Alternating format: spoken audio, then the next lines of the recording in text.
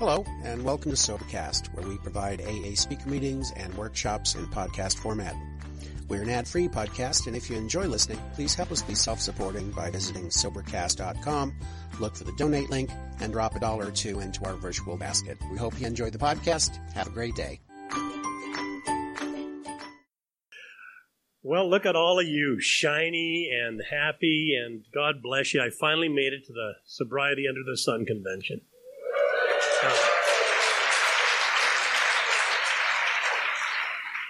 Took me a long time. I was 65 years old now. And when you're 65, the only time you don't feel like you might want to pee is when you're peeing. You know what I mean? Like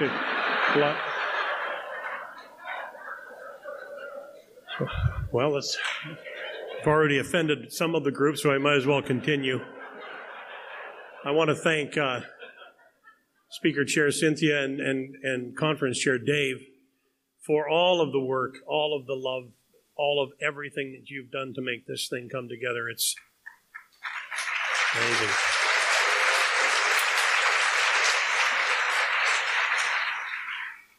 And it's always wonderful to see signers for the hearing impaired. Frankly, most of us in this room are hearing impaired. Well, 2 more offended, so anyway.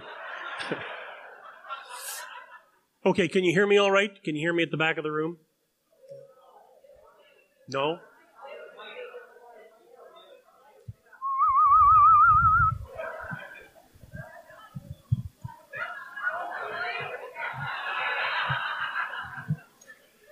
So it's just exciting to be with me, you know what I mean? So anyway, my name is Marty. I'm a sober member of Alcoholics Anonymous. Thank you. I've been sober since February the 8th of 1976. And as you know, I'm a Canadian. It's a strange thing about everything, you know, and labels and name. But Canadians have developed this false reputation in the world of being so polite. You know, like, and I'm sorry if that offends you, but anybody that believes that has never met a sober Canadian Al-Anon. They do not apologize. You know what that's all I'm saying. Well, I got Vanoy. That's 3 offended. So Vanoy and I go back 40 years. First time I heard her talk. You were in for such a great talk. You've got a great lineup here this weekend, so I'm just really glad that you're all here. Al-Anon, as you may or may not know, was the driving force behind the invention of GPS.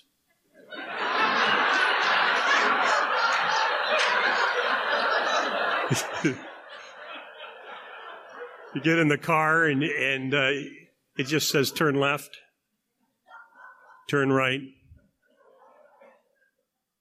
turn left. You turn right anyway. It doesn't even say anything. It just releases with love. And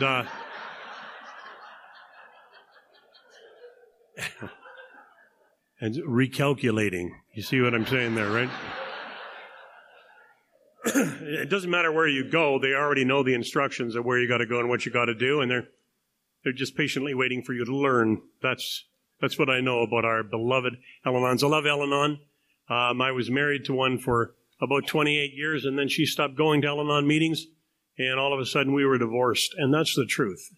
I could just see her become more perfect every day, and my flaws just expanded. So 5 offended. So I've been sober a long time, obviously, almost 42 years. 42 years next month. And I think personally, and some of you, thank you. Little round of applause for God. I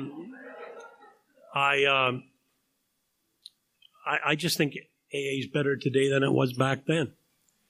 Like, for example, when I sobered up, they almost encouraged your sponsor to lie to you. And when we're trying to discourage that at this point. Like, for example, my sponsor one time told me, if you ever relapse, I'll know, because we're Alcoholics Anonymous, we're everywhere, we're watching you, and you don't know who we are. See what I'm saying? You know, Alcoholics Anonymous today talks about spiritual values, which is the very core of this program. And back in 1976, not so much. In fact, I remember being at a meeting and somebody heading into their belief in God, and somebody hucked a great big baby bottle at him. Said, suck on that and then don't drink. And that don't drink thing only works for a while, and then you got to start doing some other stuff about shifting where your will is operating from. And we're going to talk a little bit about that tonight. And so I did not come to Alcoholics Anonymous because I was homeless or anything like that. That was not my experience. I had a job. In fact, about 80% of the people that come to Alcoholics Anonymous have jobs and wives and cars and husbands, and we're called functioning alcoholics, whatever the hell that might be. And so what happened to me was that I have this nosy sister. She's a real bag. And yes, one resentment still left to work with here, but my sister never had a drinking problem. My brother Michael's an alcoholic, recovered in the program of Alcoholics Anonymous. My late brother Paul was a member of Alcoholics Anonymous. I'm a member of Alcoholics Anonymous, and she just sticks her nose in everybody's business. That's just what, that's just the truth. That's just how she meddles. And so I was coming off of a bender. I'd sworn to God I would never drink again, as, most of you might have done at some point in your drinking. I'd made a deal, and I said to God, if you could get me out of this mess that I'm in right now, I'll become a missionary in Africa. I know you're waiting for me. And so what happened was I went to work, and it had been a bad night. I mean, I remember there was a gun. Do you come in and out of blackouts? Yeah. Like you wake up in front of riding the pony in front of Walmart. You know what I mean? Anyway, as this night was racing through my mind, I remembered there was a gun, and there was a girl, and there was a bare breast, but it wasn't one of ours, because although I only had faint memories of what that was about, because my drinking had really taken on a dynamic as it does for many people at the end of their drinking. It was just relentless. And so when I came to, these things are going across the screen of my mind, and I was thinking, oh my God, how am I going to get out of this and that? And so I made this prayer, and then I went to work, and they were taking a guy down the hallway, the radio station I worked at, in handcuffs. And apparently he had a gun out, and so I hadn't hallucinated it. It was a real gun. And I got called in the president's office, and he told me, you're a very artistic, talented guy. We have great hopes for you. And if you ever shove a pizza in my face again, I will pound you to a lifeless pulp, And I had no memory of a lot of these things, just bits and pieces. And so basically by the time my shift came, I was a broadcaster back in that day. By the time my shift came, everything had settled down. Is that, that just happens over and over and over again in the life of an alcoholic. Like seemingly non-resolvable situations just evaporate. And so I thought to myself, about 4 o'clock in the afternoon, even though I made this deal with God, I've had a lot of stress. I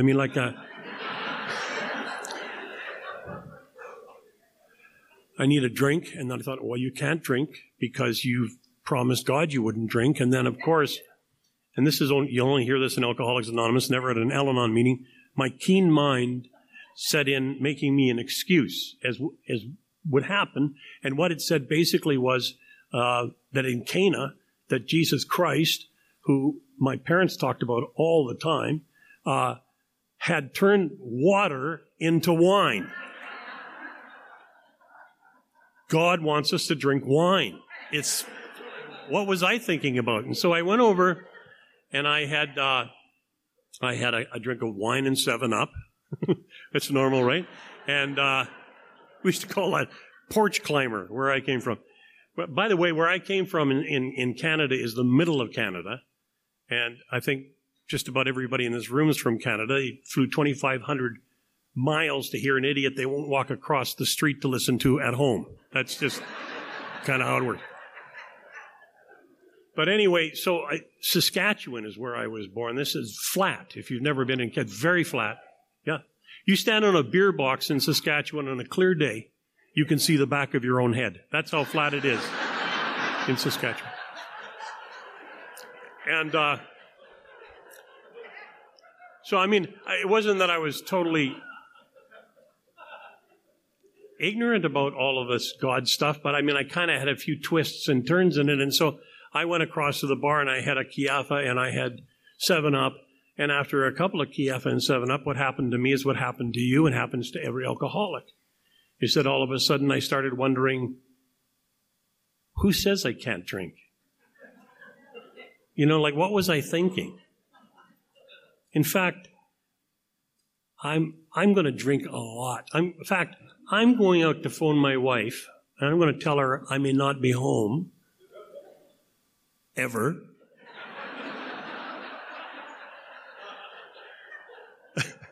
It's just heartbreaking when they say good. But anyway.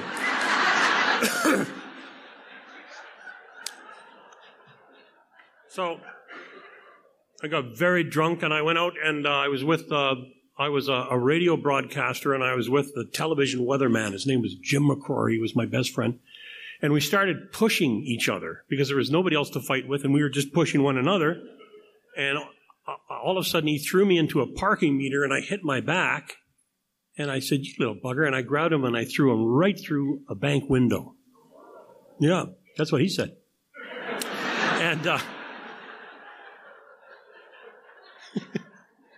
I don't know why cops can get there so fast when you're in the wrong, but they can. And the next thing I know, I've got a pistol in my face and one of Saskatoon's finest telling me to get down on the ground. And I'm saying, you're overreacting. We're just drunk. And, you know, I'm not exaggerating when I tell you that that was the rationale for a lot of my drinking. No matter what the behavior was, I was just drunk. I didn't mean it. Well, if you did it, you meant it. One of the difficult things I find in Alcoholics Anonymous is to get people to own what they're doing and match a result to it. It's sort of like, I did all this and now mysteriously my life is unraveling. Why? You know.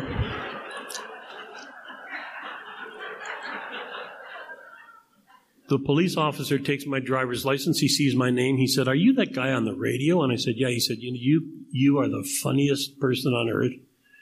And then he gets Jim. Jim's all cut up and he's in the bank. And he says, well, there's no reason. I'll just call the bank manager and I know you guys weren't trying to rob the bank or anything. So they put a big piece of wood in there. So now maybe it's 4:00 in the morning.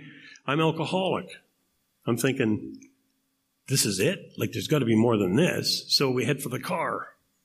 And Jim, again, is all little piece of shards of glass in his head and everything like that. But we get in the car and I say to him, I haven't got any money. Have you got any money? He said, no. I said, well, then we're going to have to go over the top of the parkade. He said, I'm on.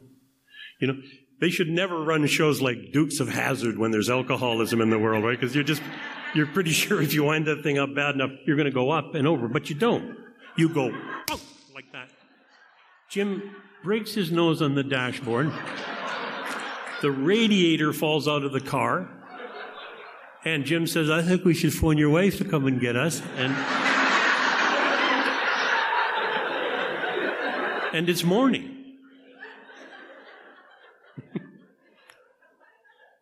And the phone's ringing. And it's my nosy sister. And she's got one of those pre-Al-Anon questions. I don't know where they get questions like this because they're so insidious. It's like they're looking right through me. She said, how are you?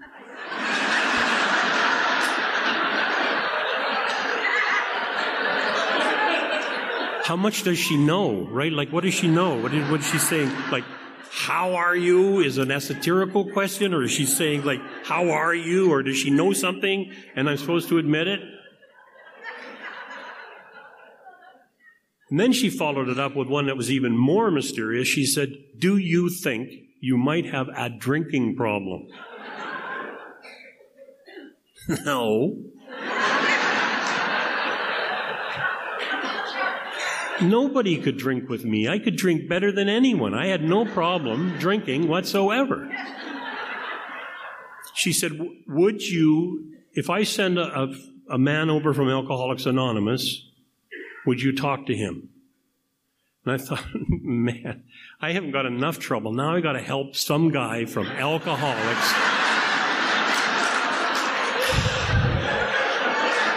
The burden of leadership, you know. Anyway, that brought into my life Dwayne. Dwayne was like 6'4", 250 pounds, had a brush cut. I was ultra cool. I was a radio announcer. He's got a 1976 Ford LTD with plastic seats.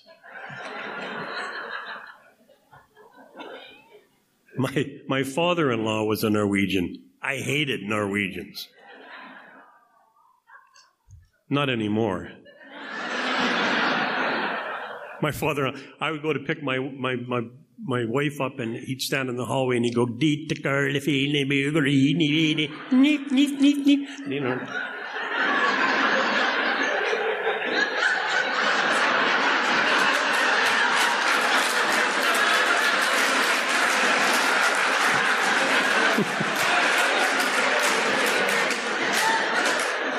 Okay, so our signer's Norwegian, big deal. So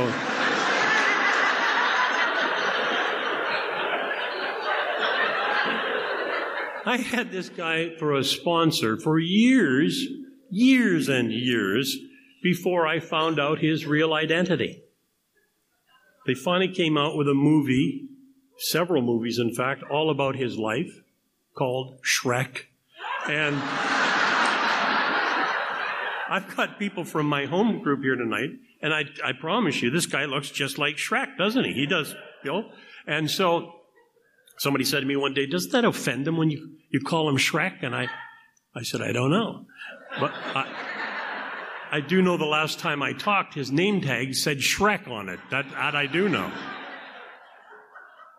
Anyway, so this guy shows up, huge, and he lies, like I told you. And he comes in the house and he says, let's go and have a coffee.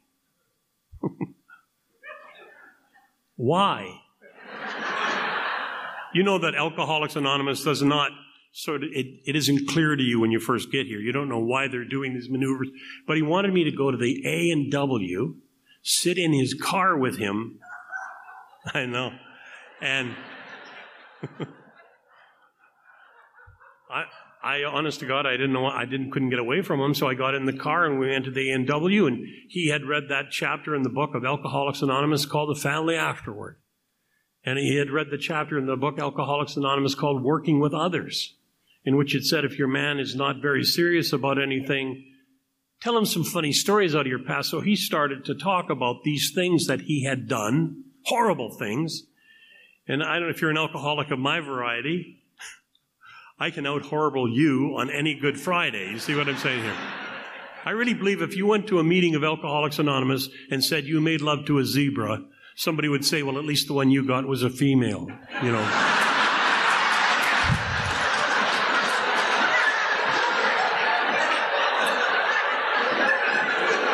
So he starts telling these horrendous stories. He's broken a train in half to get to a liquor store, and he's done this. And he went out to get milk and didn't come home for 9 months. And I'm doing my best to top him. And finally he says, geez, it sounds like you got a lot of trouble when you drink. I thought, oh, man. I went right alcoholic. I am going to kill my sister. Because she's sick, this goon on me. Now he knows all my secrets. He knows where I live. And he's Norwegian, so he's never going to figure his way out of this.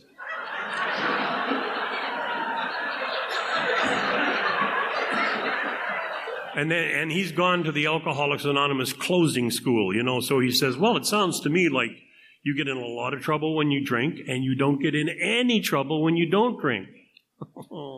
Why don't you just not drink? I said, good idea. I'll just do that. He said, no, you won't. So here's, by the way, in 1976, step one was shut up, get in the car.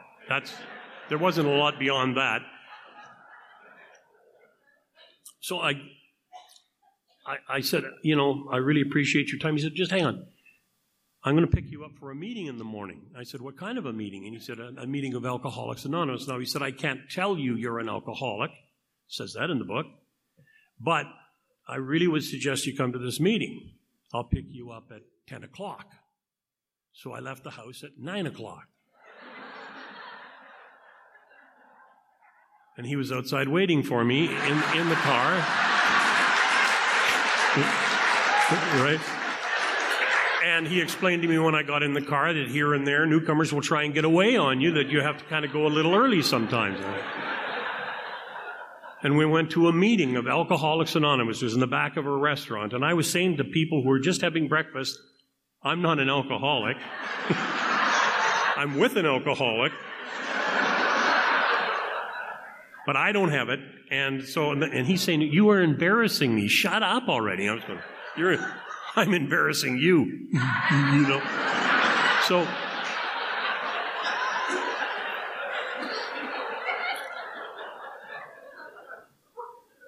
I don't know. At the airport, when I got here, I just got here today, and that airport looked very much like my first AA meeting. Average age in that airport, dead. These were old people at that meeting. Old. 40, 50-year-old people. I mean, I'm 23. I couldn't believe it. They were all talking at the same time, unrelated subjects, going up and down some damn stairs or steps. I didn't know what they were talking about. One of them had been stuck on the 5th step. Way too long, apparently. And another one said, if you don't get off that 5th stair, you're going to get drunk. So I'm thinking, where is the 5th stair? Because if I could have a couple of drinks and just stop shaking and calm down, I know I'd love this place like you love this place, So the meeting goes on, and I had never seen anybody in my life drink coffee like this group of people were currently drinking coffee. I was looking under the table for colostomies or something. How could anybody drink 900 cups of coffee in 1 hour? And they smoked in those days. Some of you that have been around, you knew it was a really good meeting if you could only see feet at the end of it. They didn't have to call it Alcoholics Anonymous. By the end of the meeting, it was anonymous. Believe me, you didn't know what the hell. I have no idea what they're talking about.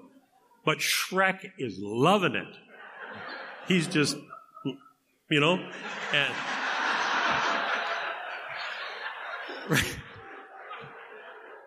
so the meeting ends, and this really old one looked like he'd been sent out to be wrinkled. Vince, he gets up and he says, if you want what we have,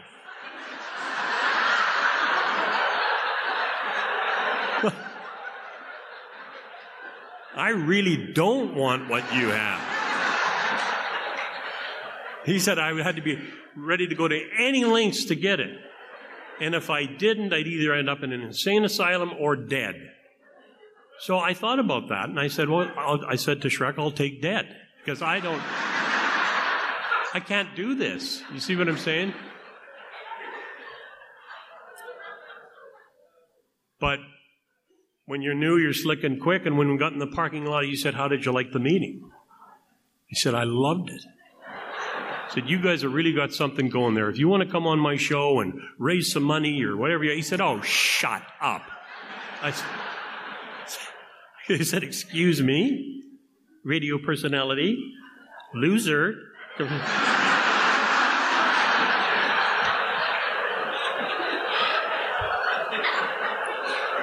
He said, you're an alcoholic. I said, whoa.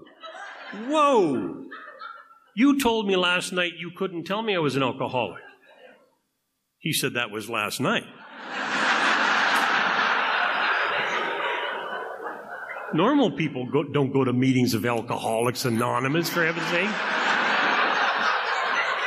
I said, well, I don't want to go to any more meetings. He said, I don't care. He said, if you drink, he said, I'm going to make you this offer right now. Call me first. I'll buy you your first drink, and then I'm going to bust every bone in your body. He was big. It wasn't funny, really. And I said, why do you talk to me like this? And he said, because I love you. Get in the car.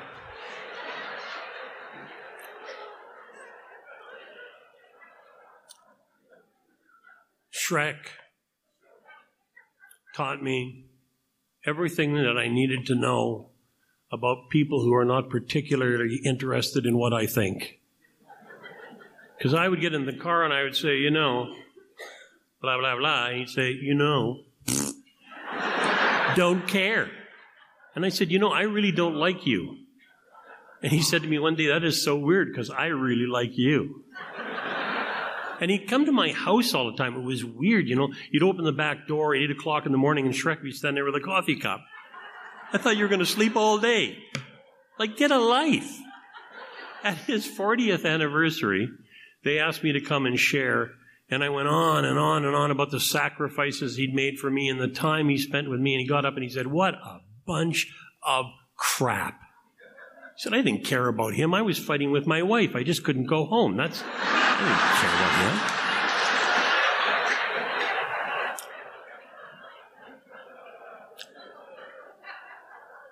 So Alcoholics Anonymous is a fellowship. You know, that night he came and picked me up for another meeting. We went to endless meetings in the beginning, and this meeting was called Mustard Seeds. And there was a man at that meeting named Joe Glum. I was later to find that Joe Glum had multi-millions of dollars. And Joe Glum was so humble and like kind of one of those guys you see at the group that you don't see at the group, but they're always there. And I'm flat broke. I mean, I've spent everything I had. I am bankrupt spiritually, mentally, physically. And I feel something weird under the table, and I kind of move back, and it's Joe Glum under the table putting shoelaces in my runners. Because he saw me at the morning meeting, apparently, and felt bad that I didn't have any shoelaces. So he went and bought some and laced my shoes. That's not how I felt. I wanted to kick Joe Glum right square in the teeth. Acts of kindness are like aggression when you're an alcoholic. You know, like, why are you being, what do you want? That's what I kept thinking about. What do they want? And so we got outside and I said to Shrek, I am not going to any more meetings. He said, of course you are. You're hysterical. I said, I'm not trying to be hysterical. He said, that's what's so hysterical. And he said, I'll make you a deal. You go to 90 meetings in 90 days. You see, there is the program of Alcoholics Anonymous. And it's in a book called The Big Book. And in that big book, the first 88 pages, up to page 60, because there's the Roman numerals, it talks about being convinced that A, that we're alcoholic, can't manage our own lives, B, that probably no human power could relieve our alcoholism, and C, that God could and would, and that's what that's about. And then it stops. And this is where I had to get off the Shrek train, and I had to catch another unit. And I have that people ask me all the time in Alcoholics Anonymous, you know, like my sponsor and I aren't doing this. We've become friends. We're not doing stuff. I tell them, get somebody else. This is your life. You've got to get somebody that you trust. You've got to get somebody with half a clue as to the fact that you are an individualized block of consciousness, an expression of a power greater than yourself. We're all on this huge circuit. We're all connected. If you've got somebody in Alcoholics Anonymous that doesn't understand that principle, they're going to have a hell of a time getting you through step 3. And you see, what happened to me was I loved that Shrek got me that far. And then I started to reach out to try and connect to something spiritually. In fact, I went once to the church. I went after the church. If you're an alcoholic, you do everything alcoholically, right? So I went into the church. I became so obnoxious in the church that they asked me to leave. The pastor said to me one time, he said, like when you're in a congregation and I'm up there preaching, who's the audience? And I thought, what a moron. We're the audience. You're preaching, we're the audience. He said, no, God is the audience. He said, I don't think you get this. You need to go back to your own people. He said, we've got rows and rows and rows of nice people. Your people need you. You need to go back to them. I didn't tell him I'd got kicked out of Alcoholics Anonymous the night before because I told Shrek I didn't want to listen to his dirty jokes. I'd got so spiritually minded I was of no earthly good, And so Shrek said, it's time. He said, I'm phoning New York. I'm having your name taken off the speaker's list. Get out of the car, walk home, you're out, it's done, get out. So, now I got to go back to Alcoholics Anonymous, and I've got pride. You see, there's so many misunderstandings in Alcoholics Anonymous about what happened. But Bill Wilson had been in treatment 4 times. He was what some seniors call a retread. He was a guy he couldn't get it until he got it. You hear when you hear, Chuck used to say, and you'll see when you see, and not a minute before.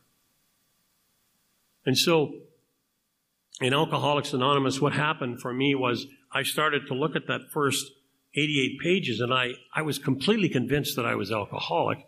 I knew that because once I started to drink, most often I could not stop. I could not even control the amount that I drank. I took a drink and then the drink took a drink.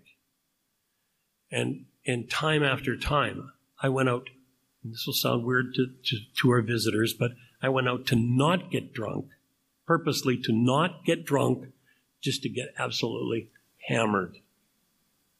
And we've got this thing in Alcoholics Anonymous in 2018 with people talking about addiction versus program, program versus addiction. Right in the doctor's opinion, it's clear. Silkworth says we have alcoholism addiction. Alcoholism addiction. It's subtle, but it's real.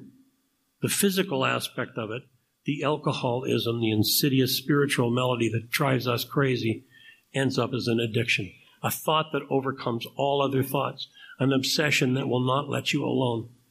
And so what happens in Alcoholics Anonymous is they broke that step into the 2 pieces. They said, powerless over alcohol and many things. And then there's a dash. If you get really close to that dash with the magnifying glass, it's a little paragraph, and it says, the problem centers in the alcoholic's mind. And then it says, our lives have become unmanageable. That's addiction. That's the thing that calls you back sober.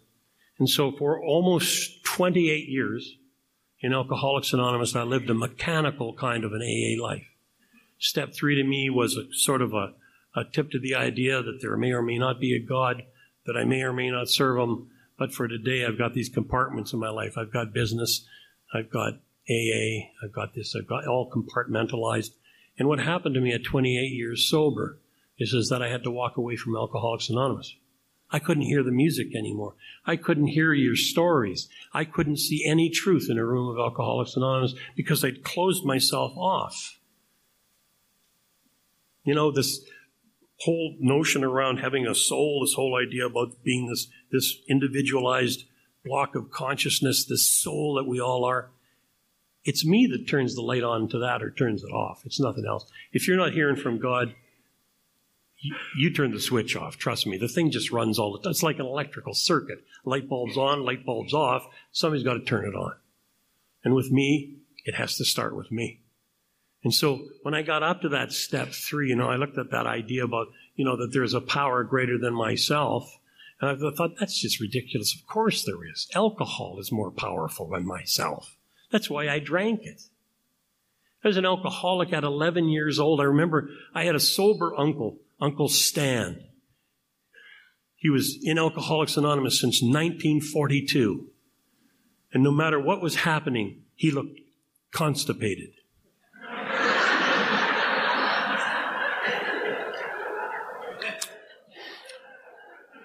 And then I had Uncle Sam, and he was a drunk. And he'd get one eye closed, and he'd talk about being in the Navy and all the things he did in the Navy. The only problem was Uncle Sam he was in the Army. He was a decorated Canadian war hero in the Second World War, but when he was drunk, he was in the Navy. He just thought Navy guys were cooler or something. I don't know what it was, but he'd get one eye closed. And he'd say, I was 143 pounds soaking wet. Ask your mother. My mother didn't even know him when he was in the Army. And I thought, boy, if I ever drink and get that one eye closed, I'm done. My wife said to me one night, I'm okay until that eye of yours closes, and then I can't stand it. So I thought to myself, fine. If I ever get both eyes closed, I'm done. So when you're doing that type of a program in Alcoholics Anonymous and you're in a room like this tonight and you're 12 years sober, or you're 18 years sober, or you're 7 years sober, and you got that dirty little secret, not working for me anymore, and you're thinking to yourself, well, I've done it all. I know exactly what I've done. I know everything that there is to know about Alcoholics Anonymous. You may mechanically be the most brilliant person in this room. But the problem with the big book is the stuff that's written in the big book that matters is all spiritual. You can't see it through physical eyes. And so what I did in Alcoholics Anonymous at 28 years sober was I walked away from Alcoholics Anonymous. I was a guy that used to talk all over the place, and I stopped. And I didn't talk for 6 years. I didn't drink, but I can honestly tell you it was like being in a forest with a compass that didn't have any numbers on it. I couldn't tell right from wrong, up from down. Everything that I destroyed in my life, I destroyed in those 2 years I didn't go to meetings when I lived in D.C., Washington, D.C.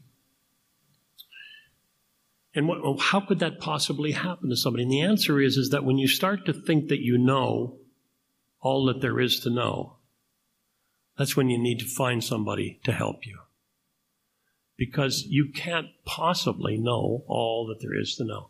So when I went back to the book and I opened it up, and the AA fairy had been in my big book, this thing that happens, there's a psychiatrist named Thibault who talked about hitting bottoms. This is when you finally realize, I cannot of myself fix this. That's when you hit a bottom. It can happen when you're drinking. It can happen when you're sober. And our bottoms are also transparent. You can see through the bottom you're at to the bottom below, and the bottom below, and the bottom below. And somehow you think to yourself, that'll never happen to me. And every week, they read the death scrolls of the ones that were thinking the same way you were. We've all seen way too much attrition in Alcoholics Anonymous. Because we're so busy standing in the room saying, when's somebody going to do something for me? And Alcoholics Anonymous says that as long as you're saying that, nothing's ever going to happen for you. But the magic of Alcoholics Anonymous is inverting that selfish, self-centered drive to say, who in this room needs me to talk to them right now? How do I come out of my selfish, self-centered, fear-driven self toward this whole nonsense around love? How do I just do that? And the answer is repetition. You just do it, and you do it, and you do it until your mind finally says, oh, this is what I do. Wednesday night I go to the Lions group. The Lions group, there's an assorted group of lunatics. Our meeting will unravel at a different speed every week. The same crazy people will be crazy. There'll be newcomers mysteriously attracted to something they don't understand and definitely don't want. Go talk with one of them. We actually had to create a position in our group to make it official so that people do get talked to after meetings, because it's so easy just to get into that clutch. You and your friends, you all have BO in one corner, the stinkers all in one corner talking with the other stinkers.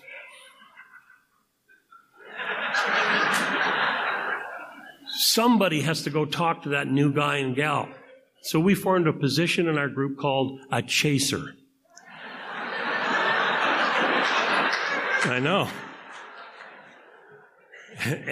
And at every business meeting, we appoint 2 chasers. And their job is to not visit with anybody after the meeting, but to get those alcoholic radar eyeballs to say who in the room is not connecting with anybody, and then go say, hey, this is the sickest group in Vancouver.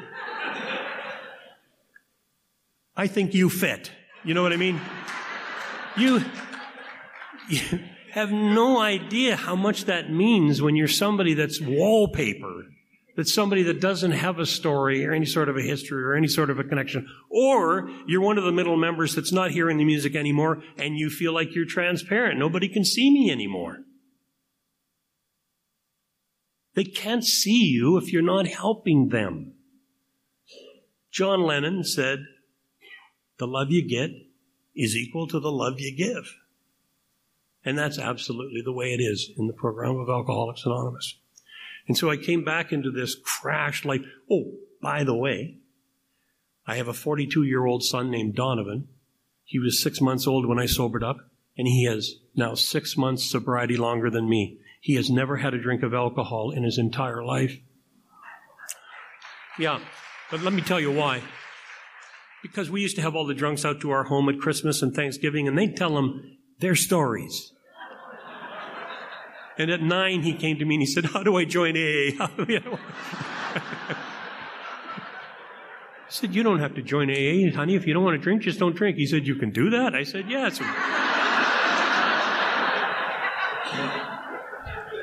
I have a middle son named Chad who's a marketing executive, brilliant, brilliant mind, funniest guy in the whole world, born 1 year to the day that I sobered up. And then I have my daughter Lee. She, on her 16th birthday, I came home and she was laying on the floor with a 26 of whiskey, of vodka, emptied, pack of smokes, out cold, little pool of vomit. Hey, baby. Uh-oh. I thought we were going to get through this, but I guess we're not. And so in the morning, I packed her and her 1,600-pound Trakehner Arabian Cross horse up and sent her to a private girls' school. She was so grateful. I remember at Christmas she came home with her brush cut. She'd gained 50 pounds and she came down the escalator at the airport like this. Thank you, Dad. Thank you. When she got back home, and this is the thing about love, like you can't stop at any quarter. It doesn't matter what they're saying to you right now. It doesn't matter if the people you're sponsoring love you and talk behind your back about how wonderful you are. Never mind any of that crap. You just keep taking that love to them, taking that love. Like Shrek, he said, I don't care what you think of me. You're an idiot. Why would I care what you think of me?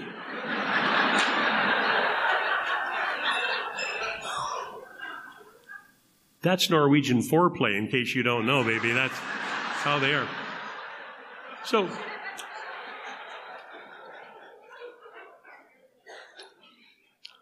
this time I run up to it and I look at the decision and it says, I made a decision to turn my life, my will over to the care of God.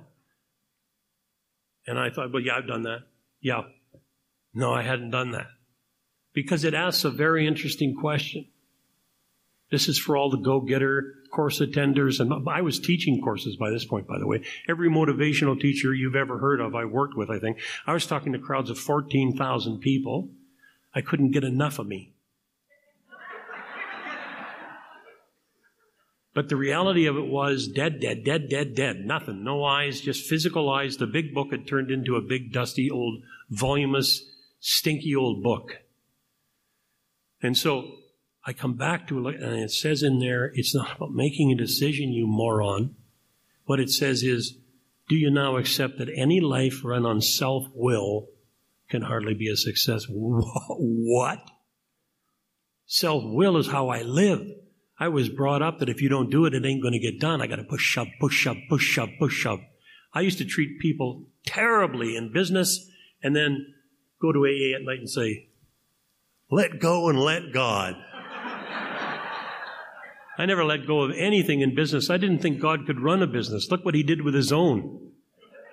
See what I'm saying? I figured if God's a franchise, he has no knowledge of what he's doing. Believe me, what a mess. I don't want him messing in my business. I don't want people to think of me as a religious fanatic. And so I distanced myself from all of that, and I got to work putting all the material world blocks together, form, time, build. And I built myself quite a little empire, millions of dollars. I had a ranch. I had thoroughbred racehorses. I had these 3 kids. And then it just came to a place where God said, time's up. You're so smart. Try it on your own. I left Alcoholics Anonymous. And what happened was complete destruction of everything. I lost a marriage of 31 years. I lost connection with my kids. I lost millions of dollars. The good part was I got a girl pregnant. Sir, you look like that's not a good thing back there. You have not lived until you have phoned your 34-year-old daughter to tell her, that little brother you wanted?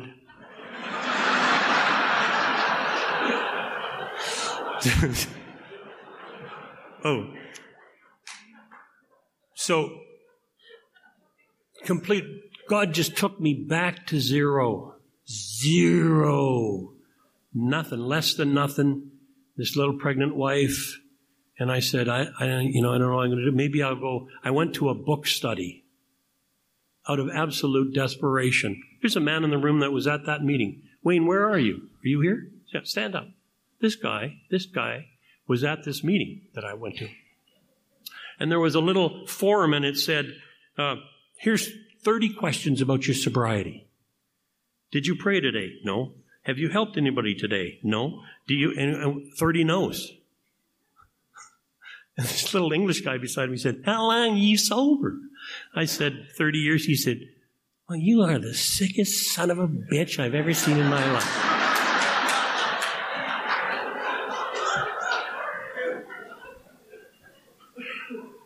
That's sort of like God saying, welcome back, stupid, Just wanted to finish up on my daughter. The interesting thing about that alcohol in the school and all that stuff that went on, it was one day, I don't know why, she said to me, Dad, take me to a meeting of Alcoholics Anonymous. If you've got kids and you're worried about your kids, the scariest thing in the world that they can say to you is take me to a meeting. Because you figure if you smile, you're going to screw it up. If you don't look excited, you're going to screw it up. I didn't know what to do. So I said, okay, and walked out of the room. And I took her to a meeting in a place called Sylvan Lake, Alberta. There's one car in Sylvan Lake, Alberta. Everything else is a pickup truck. Average age, 50, all males. And I take her to this meeting, and I'm thinking, I don't know, what could she possibly hear here? But it's the only meeting tonight. She's 18, 19 years old. I walk down the stairs of this old boys club, and there are kids, 20-year-olds, 19-year-olds. There must have been 20 of them at this meeting of these old geezers. And I was like, wow. So I sit my little daughter down, and they say, would you like to say something, Darren? And he goes, well, I don't know, I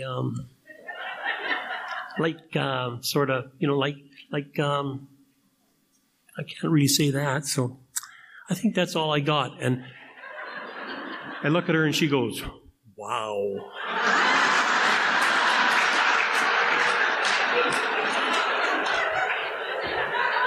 What do you think they meant in that book, Language of the Heart? I don't speak adolescent anymore. I don't understand anything those kids were talking about. She got it. She has stopped drinking. She doesn't drink. She doesn't go to Alcoholics Anonymous. She doesn't drink. So I got a 42-year-old, 40-year-old, a 38-year-old, and an 11-year-old. I know.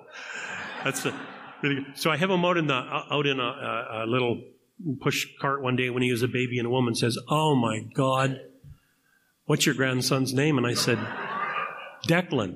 She said, hello, Declan. I said, no, his name is Luca. She said, you just told me his name was Declan. I said, no, my grandson's name is Declan. That's my son, Luca. And she went, oh.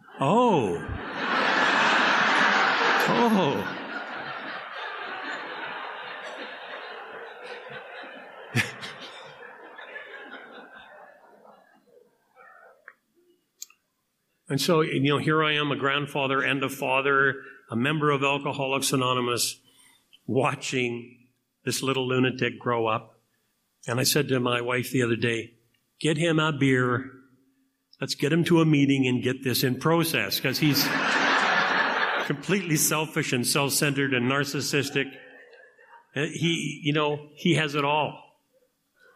You see, I think what we don't, at least what I didn't understand in Alcoholics Anonymous, is that alcoholism will kill you drinking or not drinking. It's a progressive disease, drinking or not drinking. It is alcoholism addiction. So I come into Alcoholics Anonymous, I'm sober 15 minutes, I go to Shrek and I say, I need to know what's really wrong with me. He said, what do you mean? You're a drunk. I said, no. I know medically what's wrong with me. Oh, God. I said, I don't want to listen. You guys are all just a bunch of, amateurs.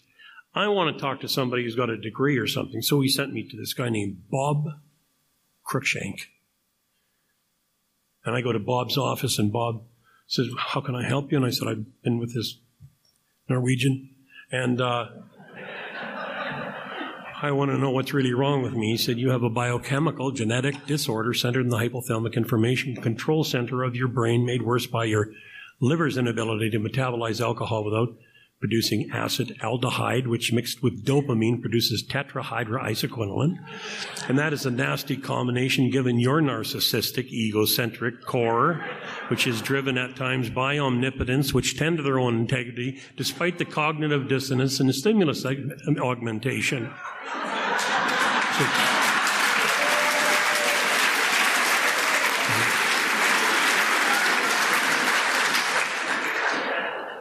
I said, what does that mean? He said, your drinker is broken and you're an ass when you're sober. Go to a meeting of Alcoholics Anonymous. So, imagine my surprise when I walk into a meeting of Alcoholics Anonymous and there sits Bob C. It's all rigged. All of that's true. What you have has been recognized by the American Medical Association as a disease. It is most definitely a disease of the soul. It is a disconnection with where the actual power is. No, I can't say it better than Bill when he said it like this. He said, having become alcoholic, crushed by a self-imposed crisis that we were unable to avoid or evade, we had to fearlessly face the proposition that either God is everything or he is nothing. God is or he isn't. What is your choice going to be? He said, arrived at this point, we're squarely confronted with the question of faith. We couldn't duck the issue. And many of us had come far across the bridge of reason toward the desired shore of faith. The outlines and the promises gave luster to tired eyes and new courage to flagging spirits. Friendly hands were outstretched in welcome. We were even grateful that reason had brought us so far, but somehow we just could not step ashore. And then Bill says, perhaps we had leaned on reason too much that last mile, and we were afraid to lose our support. 28 years of Marty not being able to get off the bridge.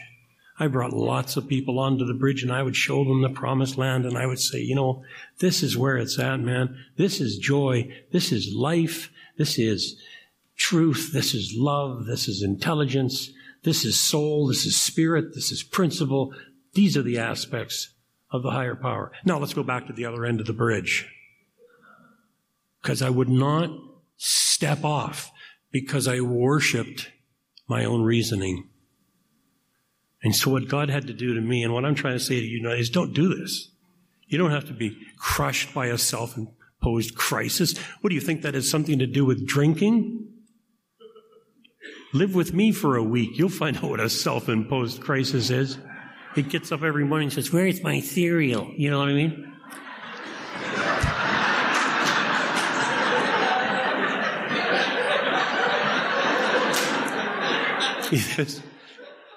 This little human ego with hair and eyeballs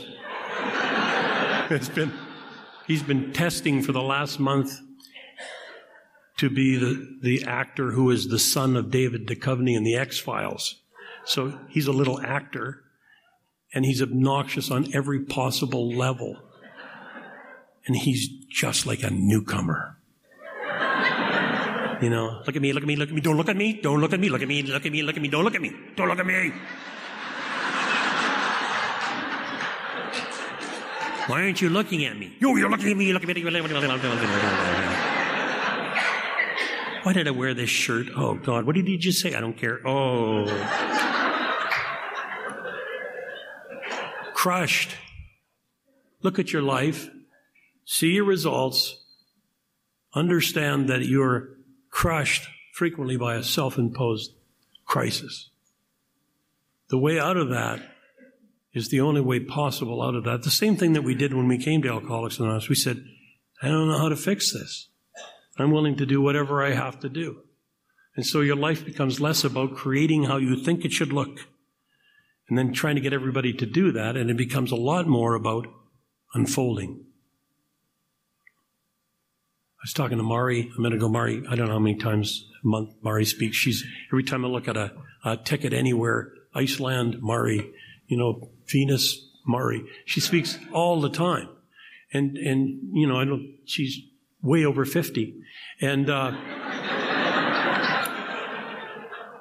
said, how are you doing that? And she said, I don't know, I just keep watching it unfold. And I knew she knew.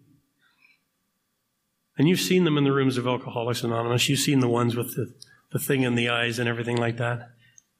And you just, when you knew, you pray that God will strike them drunk. Because they seem just like so happy. So you're interested in me, right? Piss off. How's that? Yeah? Language of the heart, Love ya, if you were dead. But when I am not looking for you to approve what I'm doing, if I'm not looking at you to say, you really understand. If I'm just looking for whatever message God's going to come through me to give to you, and I watch you unfold, I can tell you that the rooms of Alcoholics Anonymous will come alive again. And you'll hear the music, and you'll see the people. And I love going to my little group. I love going to participation group in my area, the Centennial group at White Rock. I go all over the place. I love the people of Alcoholics Anonymous. I'm so happy we all gathered here tonight. And tomorrow I'm going to talk a lot about the history of Alcoholics Anonymous through the eyes of people like Hank. Tomorrow is the day that Hank died in 1954. Coincidence? I don't think so. I hope you'll join me, and thank you very, very much for letting me open this tonight. God bless you.